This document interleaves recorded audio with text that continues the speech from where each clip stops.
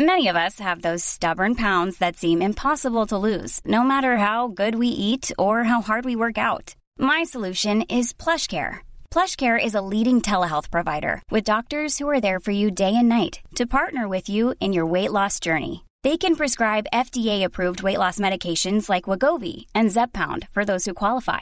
Plus, they accept most insurance plans. To get started, visit plushcare.com/weightloss. That's plushcare.com/weightloss. Hold up. What was that? Boring. No flavor. That was as bad as those leftovers you ate all week. Keke Palmer here. And it's time to say hello to something fresh and guilt-free. Hello Fresh. Jazz up dinner with pecan-crusted chicken or garlic butter shrimp scampi. Now that's music to my mouth. Hello Fresh. Let's get this dinner party started. Discover all the delicious possibilities at hellofresh.com. Kia ora and welcome to the Aotearoa Rugby Pod as the July international window heats up and probably a little bit of COVID does too in a number of the places around the world, preventing a little bit of rugby. Joining me, Ross Carl, is James Parsons in the Auckland studio. Bryn Hall down in Queenstown, living it up. Well, that's an office. Earned though. He needs a break. He needs to get fresh and ready for harbour. So you just rest up, mate. You just get yourself ready. No, I'm excited to be. Great time down here. Boys. So, it's very nice and cool. And obviously, a shout out to Teresa as well for sorting me out at Millbrook. Great place down here. And so, yeah, Teresa, thank you very much for the beautiful place. Come on, mate. First plug. Come on, mate. 30 seconds in? You're better than that. You're better than that. You should have just positioned something in the background rather than doing a verbal plug. You should, something in the background. You could have done it. You should have rung me. I could have taught you a few things. That's right. Should we put a Twitter handle somewhere down here and a phone number in case you want your crack at going to Queenstown and Millbrook? I'd just be well more advanced than that. Something to learn off you, Jip. I thought I taught you better than that, yes. Bryn. I thought I taught you better. Just have to look at Jip to see the subtle messaging within the shot. Subtle. Who's supporting you? So on to the point at hand, I suppose, is we had a bit of rugby over the weekend. We had the New Zealand All Blacks 57, Fiji 23, but that scoreline does not indicate anything about that game. Well, it does for me because they put up a great fight, and by that to beat the All Blacks, it's a challenge, and that's why there's so many teams they play, and there's records where they haven't won, or there's only a few victories, and a couple of instances I'll give you is why they had the ability to run away with it towards the end, but also the ability of the opposition giving them an in. And I suppose, it's our old mate, and I've apologised for bringing him up, but Benny Volavola had a couple of opportunities from the back, and he didn't have a lot of support around him, and he tried to counter-attack. And outside of that, in the first half, they played such a disciplined brand of footy on both attack and defence. And, it was physical, disciplined, a little bit of, Northern Hemisphere style footy. And those two moments allowed the All Blacks 2 entries into the 22, and they got 2 tries out of it. Had that not happened, because their defence outside of the 22 was, pretty resilient. Had that not happened and hadn't they let those entries in, they could have been going into the break ahead, realistically, because they were so dominant at the breakdown physically. But then in the second half, the way the All Blacks upped the tempo, you would have noticed a lot more quick throw-ins. Sevu Reece really came into his own, and they also went back to the big men.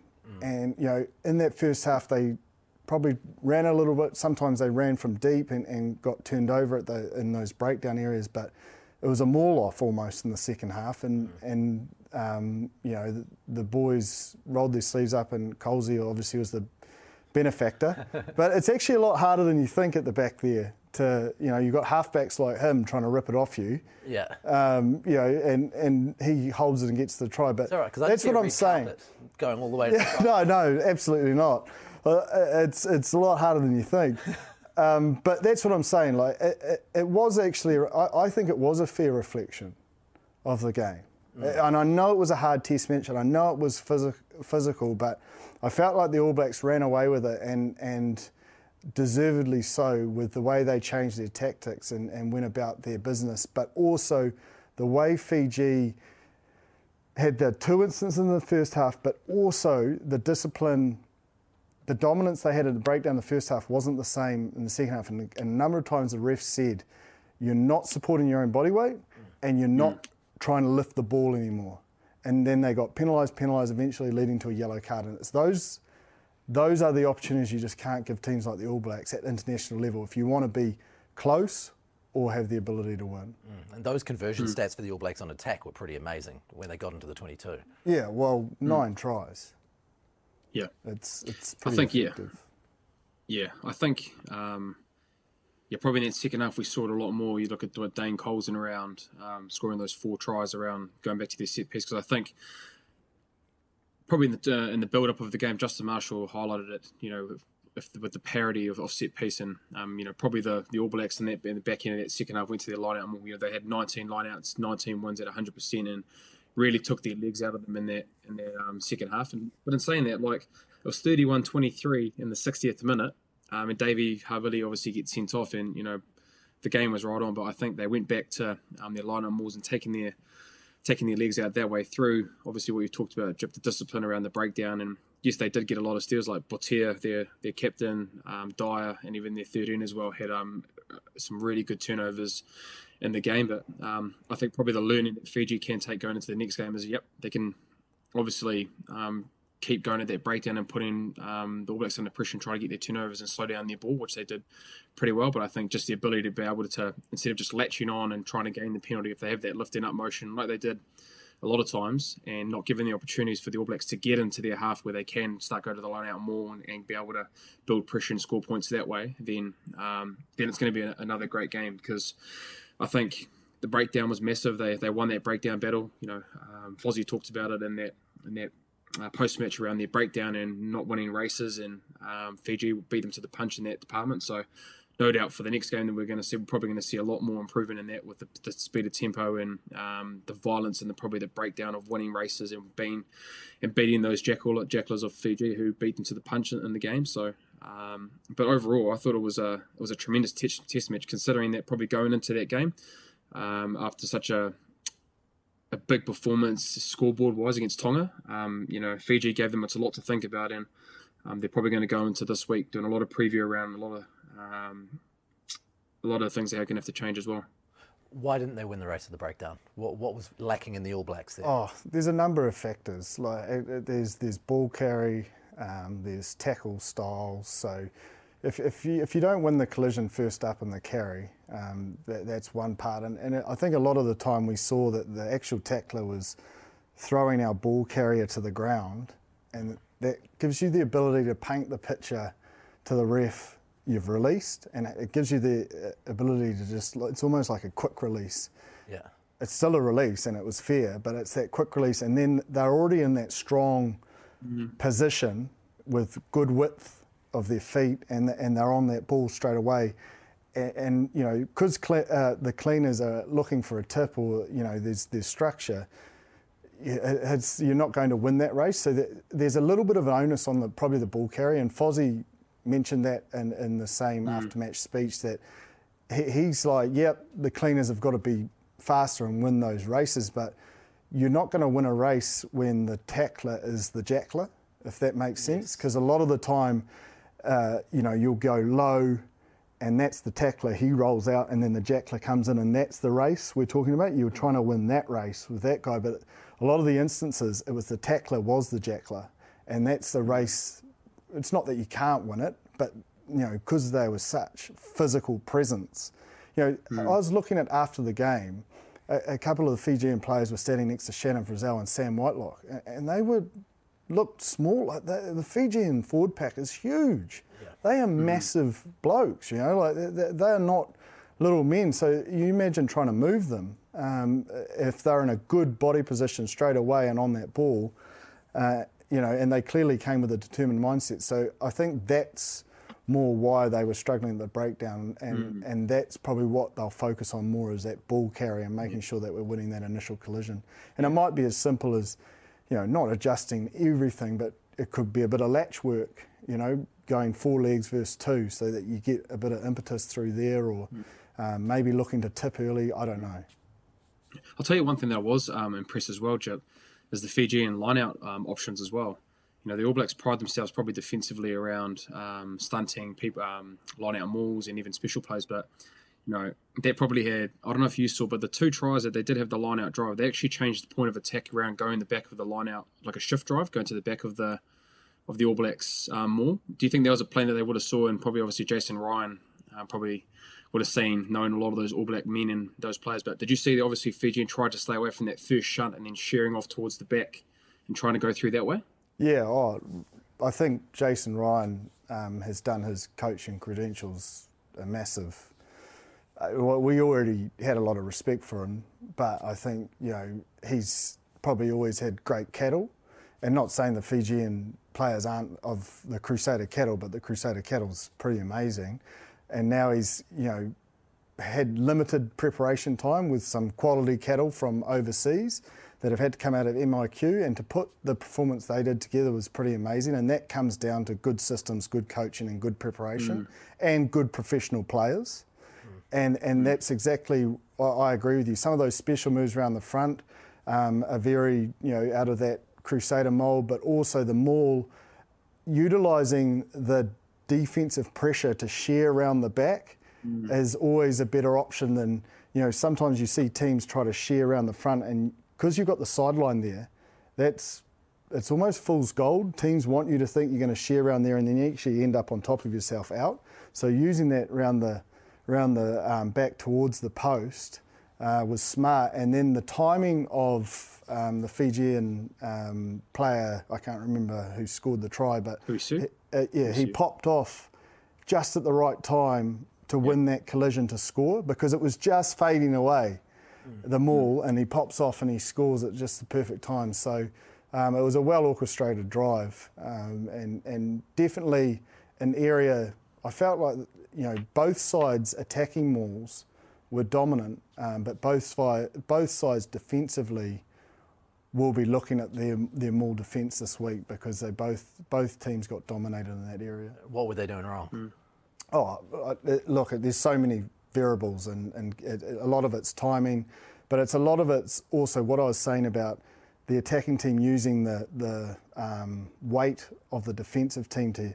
So if you put all this pressure here, you almost use that to shear you around, and because you're all in that mould, they can't get back round quick enough to catch up. And it was the same for the All Blacks. They utilised that weight and moved with it.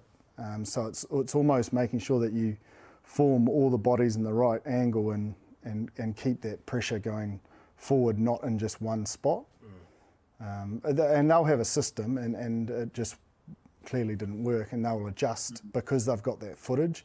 Sometimes when you don't have footage on each other and things like that, it'll be interesting going into this week. I feel like it'll be a bit tighter, and almost I feel like maybe the All Blacks game plan might flip on its head a little bit, and they'll start with quite a direct focus. Why wouldn't they have started that way in the first place, Bryn? Why would you not start looking for forward dominance? Oh, it's not that they wouldn't have started looking for forward dominance, but it was more like there was a lot of kicking, and it was more that counter. I don't know how you saw it, Bryn, but it was that. Yeah, it was we were countering from the I think back. so. Yeah, because I think the fact that they struggled a little bit at line-out, Ben Volleyball, and their kicking plan was probably to kick long and in, just to take away, even if they were inside their 22 or just outside, they didn't want to go to too many contestables. Probably early on they actually got Benny Volleyball in the back and wanting to kick long, so they didn't go to set piece, because obviously the All Blacks are so dominant then. The stats showed that they were 19 out of 19, so they tried to do that. But then I think a couple of aerial kicks that were a little bit long or infield and not like you look at Sevu Reece's one, it was a long kick, and then the ability to give the All Blacks an opportunity, even though most of the time they were actually well connected. But if you're going to give the All Blacks opportunities to play for counter off that kind of kick phase, you better make sure that your defence is set, because they're going to light you up. But then I think probably early on Benny Volevola's his decision making around when to run put Fiji under a little bit of pressure. So I think if they can just get that balance right of kicking long, getting the defensive line set up, very similar to what the Northern Hemisphere players do. They kick long and they back their defense. And then if they have that dominance again at the breakdown without being able to have turnovers and release pressure through that way and make the adjustments of not giving them penalties inside their own half, because if they do, then there's probably going to be scenes on the weekend where they're going to have line-out drives and they're going to be getting, Dane Coles or whoever's at hooker will probably have a field day scoring tries. So I'd probably say discipline's going to be a massive one with them around their kick chase if they do decide to go long like they did on the weekend.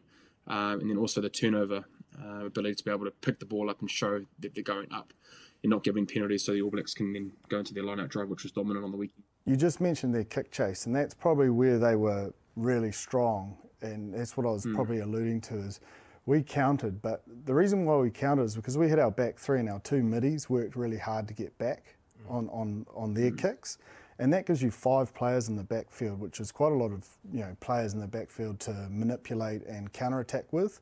And, when you see that as an attacking team, you're like, okay, we can have a crack here, rather than maybe going for a contestable or look for kick strategy. But the Fijian defence was up to it. And on those occasions, they got the tackles right and got those turnovers around that defensive pressure. So sometimes you've actually just got to credit the D for fronting up. In the positive attacking situation, they didn't quite nail it against a defensive team that were up to task. They've obviously got a lot of Northern Hemisphere experience, those Fijian players, throughout France and other places. They've got a coach in Vern Cotter who knows Northern Hemisphere rugby really, really well. Did you see a large amount of influence to go along with the Fijian flair that you normally see? Yeah, I think massively. Like, I think I wrote down at one stage, Fiji played disciplined, risk-free physical rugby. Like it was so risk-free. Apart from those two moments I spoke about in the counter-attack, it was just so. I don't think they made an error, defensively or in attack, except for those 2 counter-attack moments, and then those 2 moments made them make 2 defensive errors, which led to tries as well. So apart from that, they were, and it was so, I would say, that Northern Hemisphere-based kick strategy, set piece, and real physical breakdown presence. That sounds like a recipe for consistent success to me, Brent. Yeah, I think it is. And, we talked about they've got a pretty high-quality coaching staff with Vern Cotter, Gibson, and Jason Ryan there. And so, the best thing about that as well is that, we know the amount of flair and how much talent that the Fijians have, and when they do have the ball in hand, there was instances on the weekend there were offloads, and you're going to get that. It's probably just been always around set piece and really dominating that. Even though I thought their lineout operated really well, they only lost 2 lineouts, but especially against an All Black pack that's got a lot of experience around defensive pressure at lineouts, they were pretty good around that, and their scrum as well. They only lost 1, so I think getting that set piece is massive for them, and if they can keep having the improvements that they will have, they've got great coaching staff that'll be able to do that. And I think it's just time in the saddle with that group and being able to play more test matches and being able to figure each other out. But the quality of coaching that they do have, and the more time that they do stay together, you look at the physicality. Jip talked about it. I remember seeing those pictures around them standing next to Sam Whitelock, and they're big men standing right next to them, but they looked physical. They looked big and physical, and so having that marry up of having their flair, but then using their brute force and their physicality that they have just due to their genetics and have been able to how big they are. If they can marry that up with their set piece and their discipline, it's going to be a hell of a test match, the second test match, if they can afford to make the adjustments that they did on the weekend. I just think they've got to get the balance right. Like, don't lose their natural instinct to play, and by that I mean, if you look at statistically, All Blacks had 21 clean breaks to Fiji's 6, and the stats were pretty much 50-50 possession-wise. So somehow in their attack strategy, they've got to bring out their offload game, their Fijian, I suppose, style within that, because there were a couple of times where they made line breaks, inside ball, blindside winger comes through, and then they went for a pick and go, and I think they had Nemani Ndolo was just screaming for it.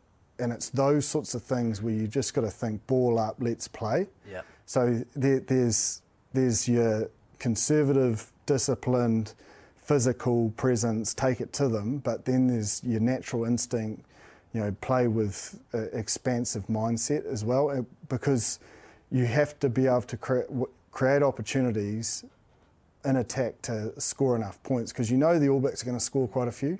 Yeah. They will break you down and they'll find a way. So it wasn't quite working as fast as they want, so they went to their forwards. So they can do it in multiple ways, and they have the ability, you know, they've got plan A, but then they've got plan B, C and D. So I think that's probably what I think Fiji need to look at. And just on that, Joe, I think don't underestimate them playing with the dry ball as well. Yeah. It's a lot easier to be able to open up around their attack and be able to play a lot more. I think they're playing at Hamilton the next test match, Yeah, and there's actually forecasted rain for that day. So I think even more so around their set piece and getting that right, it's going to be pretty important. Suit, I think suit the Northern Hemisphere style, to be fair. You know, so... Well, and even in Fiji, sometimes it pelts down with rain. Yeah, and look, I'm not worried about that. Like, I'm just saying that don't lose their natural instinct to have a crack. So let's say that... Even though I'm contradicting myself with my Benny Volavola comments, but you just got to have a crack when it's on and you've got support around you. So how hard is it to have plan A plus B work together when you only play together every now and then, Bryn? Well, I think it depends how they prep us around it, and I think it's having an understanding throughout the week, possibly what that weather's going to be like. So no doubt, especially with Jason Ryan and Cam, they'll be doing the what if kind of moments around their game plan. So they were fortunate enough on the weekend that it was dry, and weather wasn't an option, so they could afford to play a little bit more and implement their game plan that they had, knowing that the conditions were going to be exactly how they were going to be. But I think it's just having an ability to prepare for what that looks like. So it could be sunny on the weekend, it could be raining on the weekend. So I think having the conversations, whether you're a line-out leader, forward, an inside back, your drivers, and connecting, because I think if you do have an understanding around what conditions are going to be like, what that plan will be like, whether that's running, you might go into a little bit of a Northern Hemisphere style where it's a lot more kicking based and set piece orientated. And so I think first and foremost, it's having a plan in place at the start of the week, and then your drivers and people that need to know and have a good understanding around game plan and game management. Those people we need to have the conversations throughout the week, talk about it, and then once you are in game, you're prepared, and then you've at least got the ability to say, okay, this isn't working, it's a little bit too wet, we thought we could play a little bit, but it's obviously a lot of rain, so probably playing expensive style might not suit us. Let's go to a contestable game, let's kick long, let's go back to being able to get our defence right and being able to put pressure on in other ways like that. I just want to give a compliment to the Fijian team. During the anthems, we saw tears rolling down their cheeks. We saw passion for their country with so much going on with COVID there. There obviously was a high set of emotion. And to do that and then play in such a composed way immediately after in the first half is quite an incredible thing to do. I think it empowers them. Yeah. I think there's a lot of emotions. You could use Carl Tuinukuafi the same. When he debuted, he shed some tears. There's been a number of players that shed tears, and sometimes there's players that don't shed tears that feel the exact same emotion, and it almost gives you the extra oomph, to be honest, if you can control it. If you can control it and you can still keep on task. Yeah. And they certainly did that. So I don't think those sorts of emotions are ever a detractor if you have the ability to control it. Yeah. And also I think we've seen quite a lot of it. We've seen in interviews of Sky and build up to games. We've seen quite a lot of it. Players now are so in touch with their emotions. They're so willing to be open and engaging about who they are and what they are. It's been an incredible maturation of rugby, Brent. Yeah, I think it just grows, and it's great for viewers. I think I guess rugby players sometimes are just seen as this kind of stereotypical way and perceived in a light. Whereas I think the All Access, you look at the ones with Sky did with Richie, Tom Robinson, and showing the other side. It's really great for us as players, and I guess for people as well to have a better connection and understanding for what rugby players feel like. And so it's a great forum for us as players, and it's great to see that that's been more accepting now. And I think for players that aren't in the environment, or people that aren't have a good understanding of what it is to be a rugby player, I think getting the education of us what it feels like and being able to express those feelings openly, it's been great, and long may it continue. I think players are realising and understanding that vulnerability is a really strong form of leadership. For not only in teams, but also for society, and I think that's why there's a more openness to to be real and show their true selves. And I think it's a good progression for players as individuals and the sport, but also for I suppose, young players looking up to them as well. As a movement, how did this begin? Like, how has this evolved to be like this? I don't know, mate. I think it's society as a whole. I don't think it's just the sport. Yeah. I think society as a whole is being more open to being vulnerable and expressing ourselves, and rugby's just a sport that's moving with it. That's cool. It's very, very cool to see. Let's get on to the All Blacks. Obviously, we've seen two very different teams the first 2 weeks of tests. What do we see this week? Do we have a big change up again?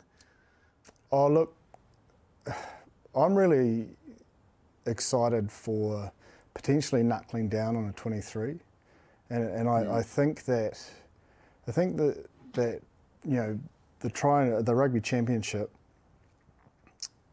is quite crucial, and I always find that when you have a 23 and guys are only coming in if there's niggles or injuries, you can really get a good rhythm. And I suppose it goes back to that word cohesion that we've sort of spoken about a lot this year. But I think if they can knuckle down on that 23 and then you have your clear role in your team and you have a clear understanding, you almost leave this series and know where your place is and what you've got to work on to, one, get back in, but also it means you can build those combinations. And I think that this test match for me is probably about that, for this coaching group and leaders to really knuckle down and start zoning in on finishing off this July series, Steinlager series, really well, but also, making sure that they're ready to go in with a clear plan as a 23 or a 36-man squad, but of who they're going to go in with first off in that rugby championship, because I'm excited for that championship. So this is a form team this week, a best team. What do we call this thing this week? Well, I reckon we talked about people getting opportunities in probably the first couple of test matches and, against Tonga and Fiji. But I think, for the fact how well Fiji played, I think it's going to be, coming back to your point, Jip, around rugby championship isn't too far away. And so I think they're actually going to go back to a pretty settled lineup around a clear plan around that 23 moving into the rugby championship. And I think starting well in that competition will be really, really important. And so the amount of probably less, that's only been the third test of the year, I think we're probably going to see a pretty experienced side in the 23 that will probably play that first test match. And so, that's probably how I'm seeing it. It's going to be a pretty familiar names that'll probably be in that 23. Best fit and available team, because I know that if they're watching this, they're going to be saying, no, we just focus on this week, and I believe that will be the case. But I think the coaching group will be front loading their prep for the rugby championship and getting a clear understanding of where they want to go. But as players, they'll be focused on this week and this week only. But I feel it will be a selection of the best fit and available, because there are some players injured that will come back into contention. So let's talk about some of those positions then. What positions do you think are going to be the ones which are most contestable for this weekend, and who do you think they'll go with? 7. Yeah. Is Dalton back in the mix? Because Ethan, has gone pretty well. Dalton's been outstanding when he played. Is he fit and available? Artie hasn't had a run. By all accounts, he's ready to go, and he's got runs on the board. So his current form doesn't really matter, because we know that when he puts on a black jersey, he's ready to go. So that's a position that's up for discussion. Where else? Lock. Brodie gets to 80. Paddy's there. I don't think he did any harm for himself. The skip's there, so there's one position for Scott Barrett, Paddy and Brodie. Then there's obviously the bench position. So that's a difficult one. That's a difficult one. We still haven't probably have we seen enough of Tupou Vai as well. So he's around. Does he get an opportunity potentially off the bench, or he might even start? I don't know. So I mean, there's a lot to discuss there. Where they go at 6 and 8, I think both Luke Jacobson and Hoskins did well. Same Shannon Frizzell and Akira I mean, you could go through the whole, 10's obviously another discussion, fullbacks another discussion. Sevu Reece was outstanding on the weekend. Wingers, honestly, it is so hard to pick a 23. It genuinely is. I definitely reckon you touched on the forwards. I think probably those winger the winger spots. You look at probably Will Jordan, who played really, really well at 14, and then Sevu as well played well, and then you've obviously got George Bridge, who's played 2. Yeah, he's had 2 Test matches at 11. Do they change and possibly put Sevu at 11 and Will at 14, just through with their performance, and George having 2 Test matches as well. So, and then you've got Geordie and Damo at the back as well, and then we've talked about Richie and Bodie, who's going to be 10 for that Test match. But I think the wingers will probably be an interesting selection, seeing how they're going to go, whether they put someone out of position who aren't traditionally left wingers. You look at, there's only one really in the squad, with George being the only left winger who plays that traditionally. So do they want to change it up and put Sevu or Will in those positions? So yeah, it'll be interesting to see if they keep George there or they change it up a little bit in those winger positions. That seems like an opportunity. If you only have one guy there who's a specialist, now is the time to give someone else some time there, surely. Yeah, oh, definitely. It's... Hiring for your small business? If you're not looking for professionals on LinkedIn, you're looking in the wrong place. That's like looking for your car keys in a fish tank. LinkedIn helps you hire professionals you can't find anywhere else, even those who aren't actively searching for a new job but might be open to the perfect role. In a given month, over 70% of LinkedIn users don't even visit other leading job sites. So start looking in the right place. With LinkedIn, you can hire professionals like a professional. Post your free job on linkedin.com/achieve today.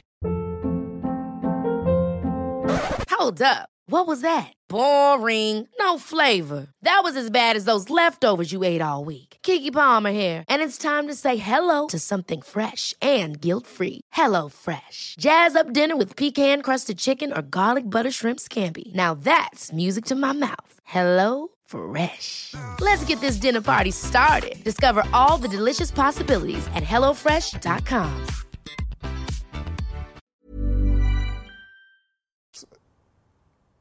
Yeah, I think maybe last week was. I don't know. As I say, I think they'll go for the best fit and available of their opinion for this week. What that is that's the thing about this at the moment. It gets anything. It could be anything at all. I mean, they could put out multiple 23s, and I think we'd all be happy. Yeah. But is that... Look, use 7, for example. Yeah. If Ethan's there, Dalton's there, Artie's there, I'm not unhappy. Yeah. Like, you're not going to be... Do you know what I mean? Yeah. Yeah. It's the same at 6. It's the same at 8 for me. It's lock. I mean, I think there's probably test teams all around the world that could take a couple of them. Yeah. But we continue to come back to the Darwinism, the cohesion. The cohesion. Like, that's... Options is one thing. Making them work together is quite another. Yeah. And it's, at this point in time, almost a little worrying for me that we don't really know. Oh, I'm sure they know. Yeah. We don't. Yeah. We're just sitting here to debate it. But I'm sure the coaches, I believe the coaches will have a clear plan of where they're going with it. Yeah. Yeah. So, experienced blokes required now or not? Oh, experience always matters. But I think the fact that there's a form of they're all great players. Like we just talked about, there's so much hotly contested for any position in the squad. So with whatever team they really do go, whether it be experienced or not, our opinion is probably that they might go for the tried and true in certain positions and available and fit. But I think experience aside, it's great to have it. But I think if you're in an All Black team and you're selected, it doesn't really matter if you have the experience or not. It's such a hotly contested team, and it doesn't matter who you are in that team. If when like you said, Joe, whoever's selected, you're going to be like, oh, yeah, that's a good selection. You're not going to have any worries about it, just with the class and how much talent and kind of just great players that they are in general.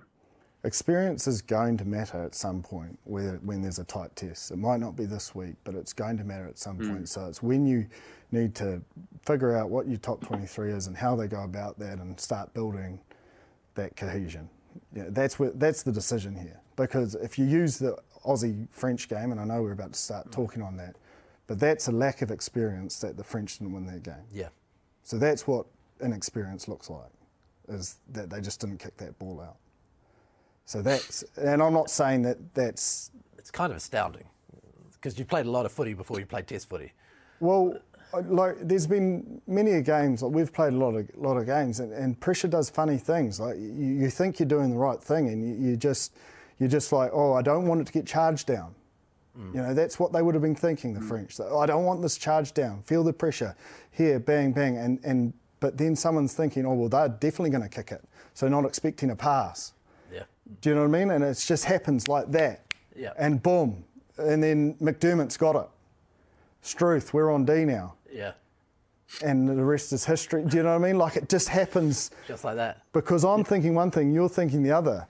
Yeah. And it's the pressure just, it does funny things to not the inexperience. It can happen to anyone with experience or not, but people with more experience do seem to have a more calming nature when the pressure is on, because, you know, mentally their brain's been there and done it so many times. They can almost, it's not autopilot, but process. They're just in the zone more comfortably. Yeah, actually, I wanted to talk to you about this. Did you see it in the NRL on the weekend? The player who ran the wrong way down the field. Yeah, Sam Walker. Sam Walker. Yeah. Classic way of finishing a game. Yeah. I like what Billy Slater said when he came out. He goes, do it your way. You know, because a lot of people came out quite hard on Sam Walker around that. Yeah. And he goes, oh, God forbid we play this game differently and find a better way to you know, seal a game. Yeah. And he goes, Sam Walker, keep doing it your way. And because a lot of people were into him, a lot of greats of NRL, and then a lot of people have come out and supported, and I thought it was,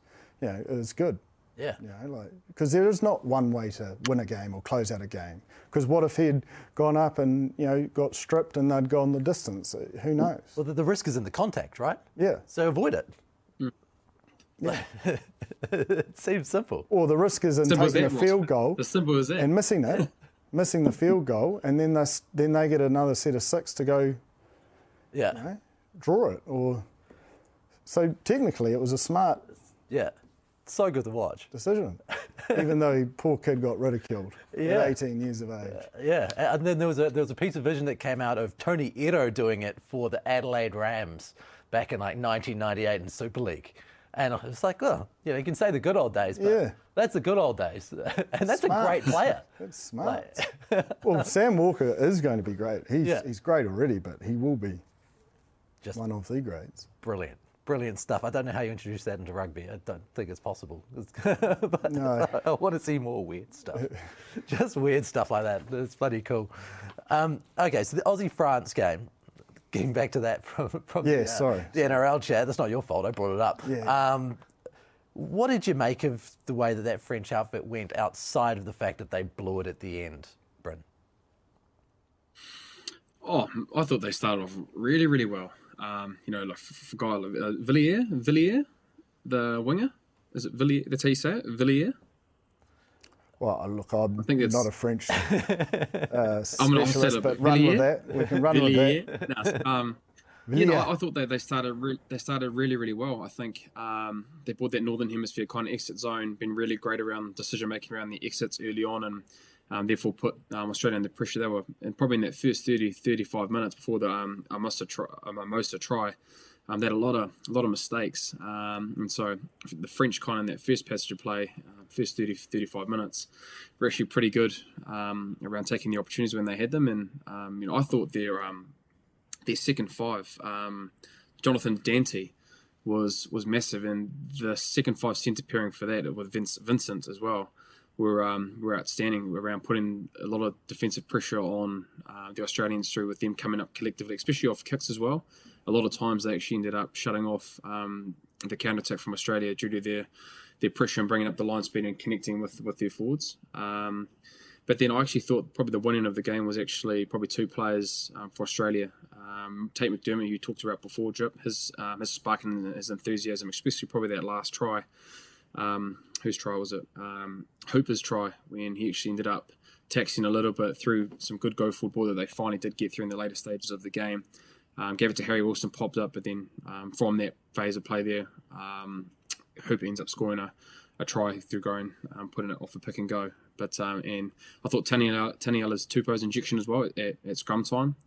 He had three penalties in scrums and really just kind of got that dominance back in for Australia. So I actually thought the winning of the game really for Australia was their impacts of their bench coming on and really making a massive influence in that game, because I thought France, I'm pretty gutted for them actually. Watching that test match when I think it was actually Dante, they got the turnover to then I thought to ice the game and win the game, and then to see that happen, those stages where you talked around the inexperience and that kind of happening, I felt gutted for them because I actually thought they were the better team. But full credit to Australia. Dave Rennie actually talked about a bit of resilience, and they didn't play at their best, but they got the job done through added pressure and the back end of the game, not kicking it out, and they ended up winning the game through a lawless goal in the end. But yeah, a great test match considering how many players were out for France, and it brings on a hell of a spectacle for Test 2 coming up shortly. What do you make of them? Oh, look, it was a great test match to watch. Really enjoyed it, just because of the close nature of it, and I suppose the French getting out to a lead, and you knew it was actually going to be quite hard for them to claw it back at one stage. And what did I make of it? I suppose the Aussies gave the French all their opportunities. Tom Banks misses a penalty touch.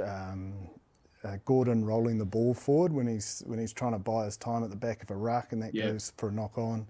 Forward pass to Paisami when he cuts that line for the try that was disallowed. Lolosio drops the high ball in the backfield.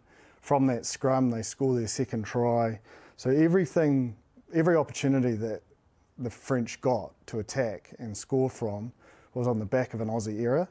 And then, I think it was a turned over scrum that led them to that first try. And the biggest thing I think would have annoyed them about the first try is the French offload game. So, we know Dave Rennie's big about wanting to win collisions defensively, win those collisions. You're not winning collisions if you're allowing offloads. And I suppose that was the biggest thing, is they allowed offloads, and the Aussies tackled at 77%. So I think those will be the big areas Dave Rennie focuses on, is that accuracy and that turnover rate and the defensive presence, and making sure that you're winning those collisions, that that you're dominant, because 91% the French tackled at, and they only had 34% possession, so they're on D a lot, and they were accurate, and so for me it means the Aussies just didn't take their opportunities, because they had their opportunities. They broke them a lot. Yeah. I think there was a crossfield kick that didn't just go to hand. There was a grubber in behind that just didn't bounce up.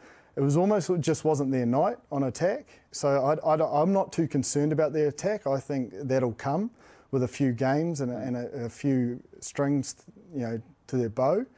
But defensively, that presence and the turnover rate, letting teams in, that sort of stuff, I feel Rennie, those are the sort of effort areas that he won't like.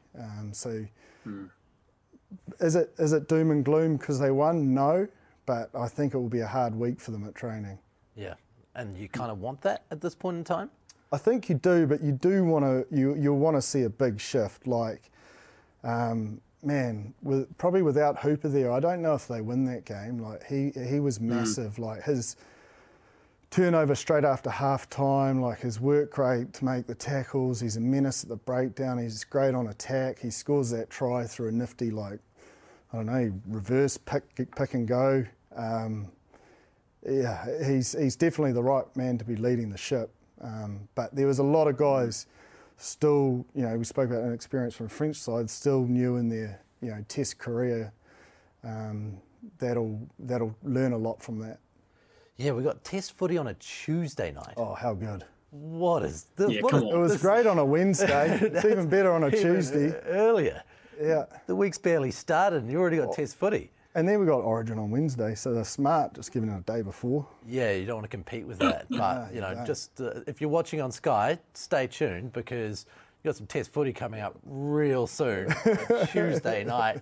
And it just makes the week worthwhile. Oh, it does. And then you look at the weekend. I looked at my MySky record, and the international rugby is just stacking up. And I could see my percentage go from like 60% hard drive down to like 20% hard drive by the end of the weekend. Yeah, I've actually got to watch them and get rid of them to keep up with it. It's just ridiculous. You don't sleep if you watch all of that. No, you don't. You don't. There's an incredible amount of footy. And there's also games not going on. Over in South Africa, what is going on with this series? We've got Siya Kolisi, Mapimpi, a whole bunch of the Springboks players now with COVID. The coach, Ninaba, is in isolation, and you've got Rassie stepping in. I don't know how that works with Rassie. Is he still part of the coaching team? I'm not 100% sure. I'm sure he is from far. What that is exactly. Gregor Townsend is isolating and coaching the Lions via Zoom. This is a weird series. Yeah. Frustrating because, man, both sides look really good. And I'm not saying it's not going to go ahead. I hope it does. But disappointing that potentially maybe they didn't foresee this and just have it in the UK. Well, they did foresee it, and then they chose not to, and then they actually...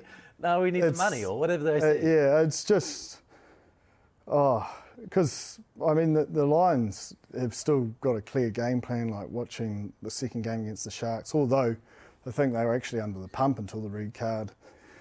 But, I mean, they still look a sharp outfit, and they've got a real good squad depth and a clear plan of the way they want to play. And the Springboks from the one outing we saw, there's definitely enough there to be excited for this 3-match Test series. It's just can they get a team on the field? And when do you make a call on it?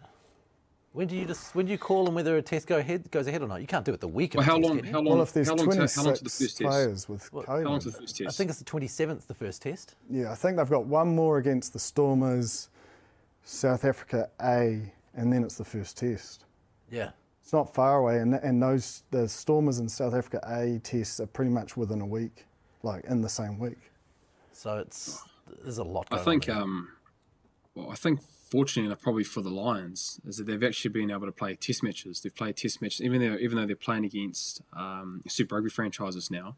They're actually playing games and being able to iron out a few things that they want to bring into that series. And you look at probably for South Africa, they've had that one game against Georgia that they probably weren't very impressive, and due to obviously not playing for a couple of years and playing Test match footy. And so, if anything, they need those warm-up games as well to be able to try to rectify a few things going to that Test match. So, if it does end up going and happening, I think that first Test match, I'd probably say the Lions would have to be favourites going to that Test match, I reckon, even though they're in South Africa. But it's just preparation-wise, it's pretty terrible for the Boks, but no doubt they'll have a plan in place, and they'll be doing the best that they can. But I think just the fact that the Lions have had actually been able to play a bit of footy together and been able to have guys playing consistently, it probably just puts them in the driver's seat for the moment. There's a couple of areas, though, that they'll want to sort out, and I say it again for the third game in a row.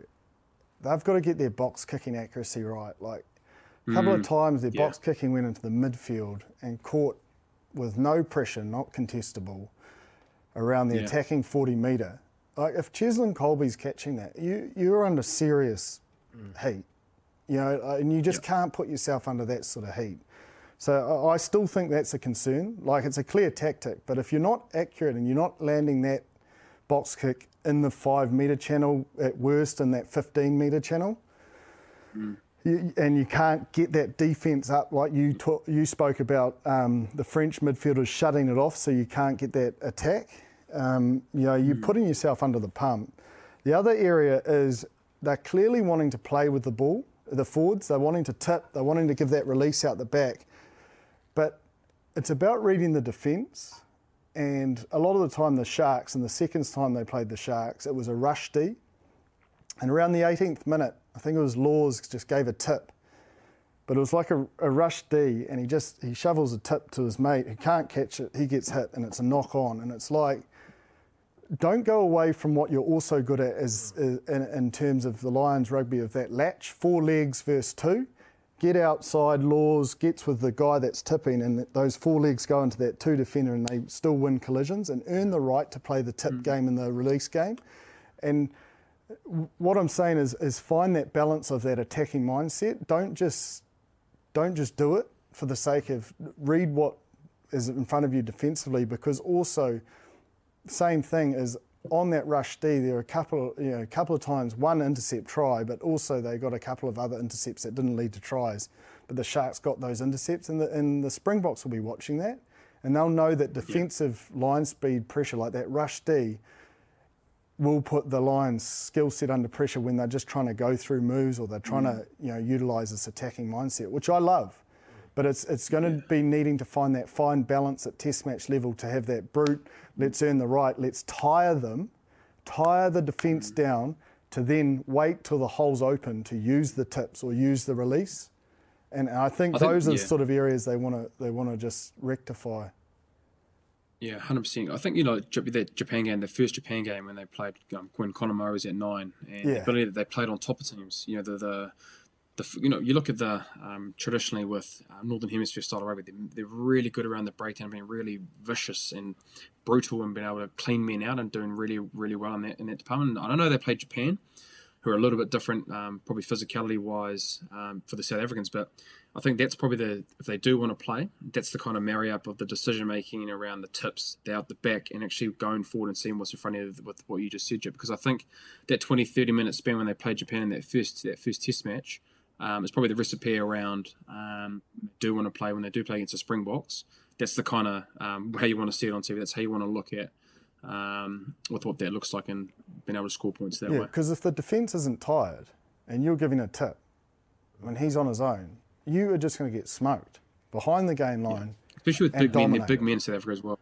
Like it's pointless. And then also their backfield coverage on the weekend. I know I'm being a bit hard, but I'm just pointing out areas that they'll want, like the Springboks. Yes, they're not playing, like Bryn said, but they'll be watching these games and going, okay, these are some areas we can exploit. But the backfield cover, before the Sharks' second try, there was a long field kick, great chase from the Sharks winger, tackles them out, and then the Sharks are in attack, and then they put a grubber in behind and they score. So just their pendulum work, I know they're trying to rush D, but because their wingers are up all the time, it does leave quite a lot of grass in the backfield to manipulate with attacking kicks or long kicks if you get a good kick chase. So they are looking great, and I'm really enjoying the way they're playing. But I know Warren Gatland will be watching going, I don't think he would have been that happy with that. I know it was 71-26, but it was 26-all when that red card happened, which was so just unnecessary by the Sharks halfback, and it just flipped the game on its head, really. So what do we do now? Just to go back to this COVID thing, yes. What is the decision that you make, and when do you make it about, and what would the teams want about when a decision gets made about when you play a test match like this? Because it's obvious that the South African bubble is not working. So do you trust the South African bubble, and do you trust putting yourself out on the field against that bubble? I don't know what the options are. Can they defer it and try and get it back to the UK? Yeah, it's a short plane ride. I don't know. But does that change the South African bubble still being kind of infected and them having to bring more? That's what I'm saying. Can they get healthy? Can they get everyone COVID-free, so to speak? Yeah. And, scrap. They've had enough tour matches now, I suppose. Stormers will be a bit disappointed, but is there a way of potentially get? I don't know. Do you have to get all the clubs involved? It would be a big beast, wouldn't it be, to try to get that done logistically? I'm sure it would be, but if it'd be better than cancelling it, I'm assuming. Yeah. Yeah. I hope. I really hope it doesn't get to that, because I think, well, I can't imagine they can play at the moment, can they? No, there's no 26 way. cases. They can't. I don't know what the rules are. Yeah. Can they make it a bit longer? Can they? Well, that's what I'm saying. Can they defer it and maybe take it out of South Africa? Yeah, or cancel maybe a couple of the midweek games later on and just play some back-to-back test matches in a week? Can you do that? I don't know. Yeah, but isn't there problems with the test squad? Don't they have COVID? Yeah, but I'm just thinking, how long does it take to get over COVID? And if you can push it out a couple of weeks, maybe there's a chance that you'd have them COVID-free by that point, and then you just play 3 test matches in 2.5 weeks or something, and go that way. You know. Yeah. I don't. It'd be a big. Well, they took a big squad over, so if that's the case. They took a big squad. I mean, they do it in World Cups. You play back-to-back test matches over a short period of time. Oh, yeah. Well, I think with how COVID is, I think it's not the norm. And I think you look back at probably the last 12 to 18 months in New Zealand. We've had players that have had to adapt and certain things that aren't normal. So I just think in this scenario, it's going to be something that's foreign and almost because I feel both teams, both first. South Africa, if they get to and play. the Lions, they want to play. They want to play, but I can imagine both teams want to play. So. If it comes back to your point, Ross, around it's just less preparation time and they have to condense it a little bit, I think both teams would be a part of that. But I think, it's tough because it's in camp, like you said, Jip. The COVID's in camp, so it's going to take them. I think whether that's just I think players are pretty flexible now, and pretty open to just doing what's necessary to play. There's another piece of information that's come out in the last week or so, which has been really intriguing. Scott Robertson re-signing. Through till 2024, but with an out clause at 2023, which makes you obviously think about backup plans for after the next World Cup. We've obviously got Warren Gatland, who could be available after 2023 as well for the All Blacks job. It seems like New Zealand Rugby is doing a pretty good job of having some serious talent in the country come the next World Cup. I'll let Bryn talk about his dad first.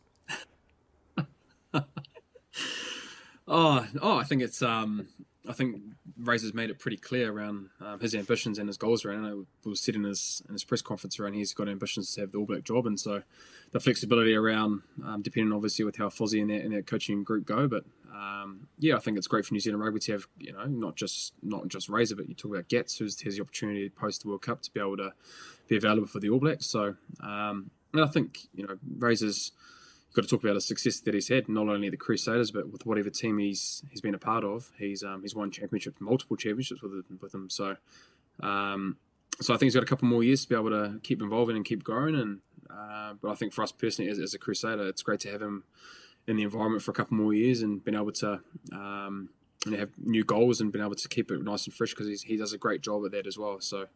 For the Crusaders, we're stoked for him, and then I think for New Zealand Rugby as well, being able to have that flexibility with him in the country for a couple more years. But I think for him personally as well, to be able to not keep himself, staying here.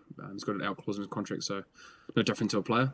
It's smart and being able to keep his options open as well post the World Cup as well. It is an interesting conversation because he's been there, done that, and people like to evolve in their career and so forth. He's got all the championships under his belt. And he's waiting. He's waiting for that chance, and we've got an All Black coach who doesn't have a contract after this season. So that had to be part of the conversation.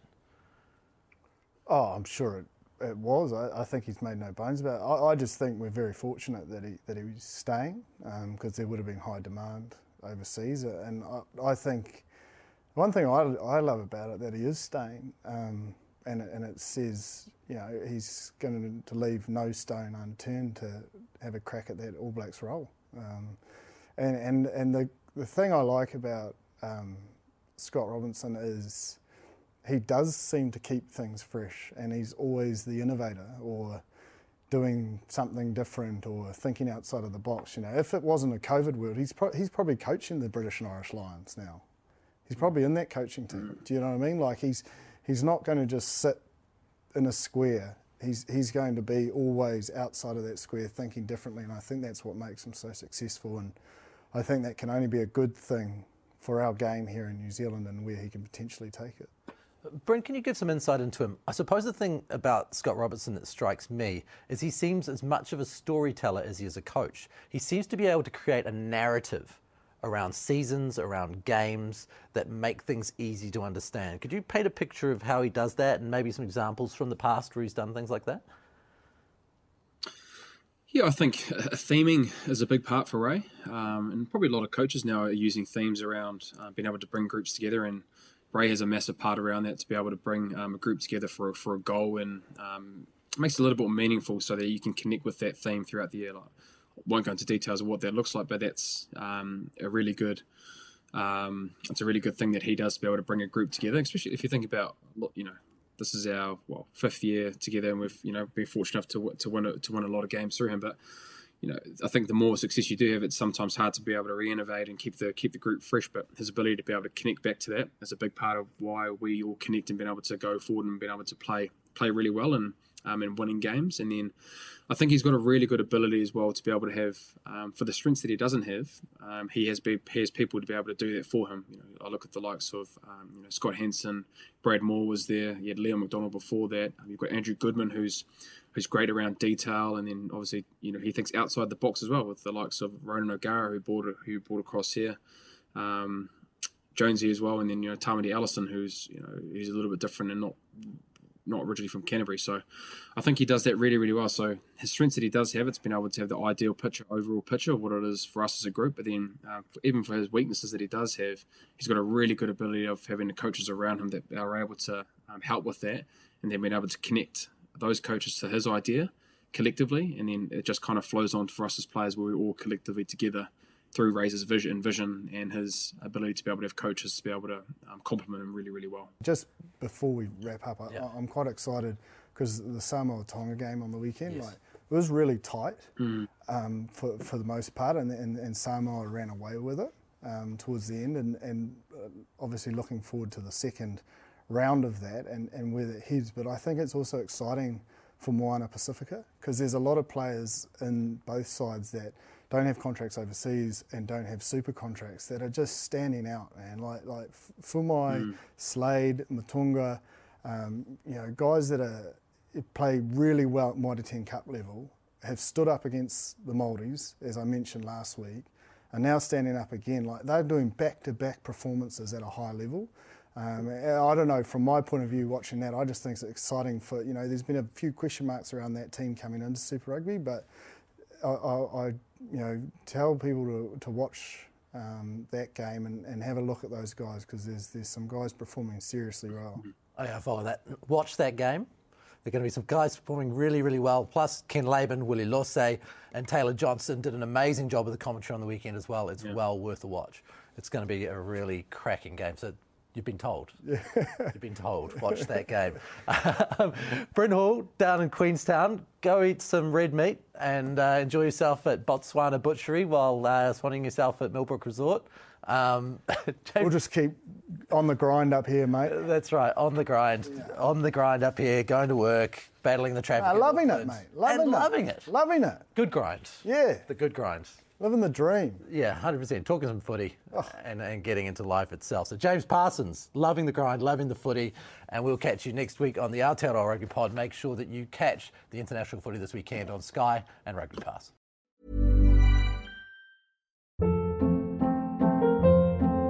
Hold up. What was that? Boring. No flavor. That was as bad as those leftovers you ate all week. Keke Palmer here. And it's time to say hello to something fresh and guilt-free. Hello Fresh. Jazz up dinner with pecan-crusted chicken or garlic butter shrimp scampi. Now that's music to my mouth. Hello Fresh. Let's get this dinner party started. Discover all the delicious possibilities at HelloFresh.com.